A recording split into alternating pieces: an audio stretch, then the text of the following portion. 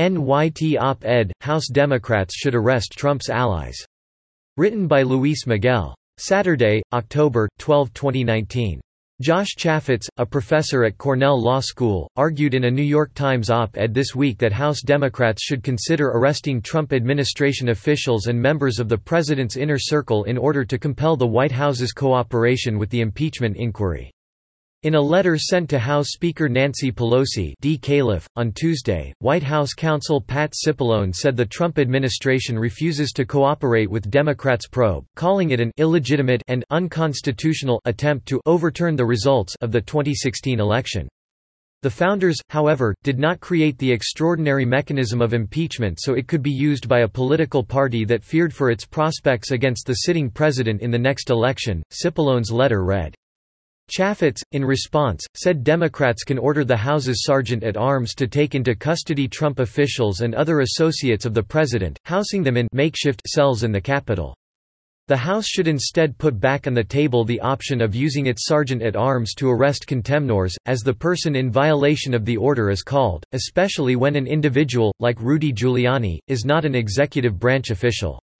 Neither House of Congress has arrested anyone since 1935, but it was not uncommon before that point and was blessed by the Supreme Court in 1927. Indeed, on at least two occasions, the second in 1916, a House of Congress had its sergeant arrest an executive branch official. In that case, the Supreme Court eventually ruled against the House, not because it did not have the power to arrest for contempt, but rather because the offense, writing a nasty public letter to a House subcommittee, could not properly be understood as contempt of Congress. Facilities in the Capitol or one of the House office buildings can be made into a makeshift holding cell if necessary. Of course, arrestees will ask the courts to set them free, but the case should be relatively open and shut against them. They will have committed a contempt in refusing to turn over subpoenaed materials, and the House has the power to hold contemnors.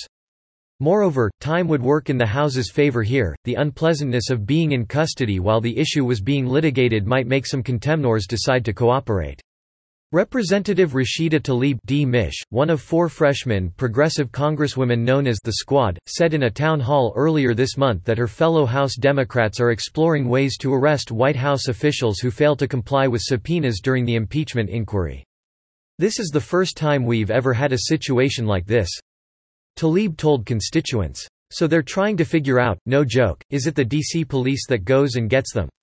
We don't know. Where do we hold them?" Democrats are investigating whether President Trump pressured Ukraine into investigating former Vice President Joe Biden, calling it foreign interference in an American election.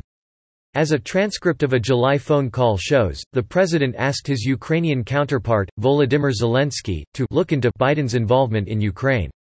At a Council on Foreign Relations panel, Biden bragged about threatening to withhold a $1 billion loan guarantee to Ukraine if its government did not fire a prosecutor who was investigating the natural gas firm Burisma, which had hired Biden's son, Hunter, to its board for as much as $50,000 per month. On Wednesday, President Trump's personal attorney, Rudy Giuliani, said on Fox News Hannity that Burisma also paid Joe Biden $900,000 in lobbying fees. Giuliani cited as evidence a conference held by Ukrainian Member of Parliament Andriy Derkach, who claimed to possess documents showing that Burisma transferred the money to the U.S.-based investment firm Rosemont Seneca Partners, founded by Hunter Biden and Chris Hines, former Secretary of State John Kerry's stepson. Biden, his son and his brother had a 30-year-long scam to make money, millions, selling his public office, Giuliani alleged. Biden has denied any wrongdoing. The Biden campaign has sought to shut down questions about the former vice president in Ukraine. On Wednesday, Biden deputy campaign manager Kate Bedingfield sent a two-page letter to New York Times editor Dean Baquet saying the paper must not publish stories about Biden and Ukraine.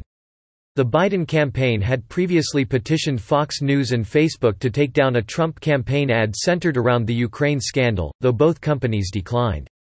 CNN, however, complied with a request to take down the same ad. Subscribe to The New American and listen to more by clicking podcast on the top right corner of our homepage. Also, please consider donating to help us push out more content for you, our listeners.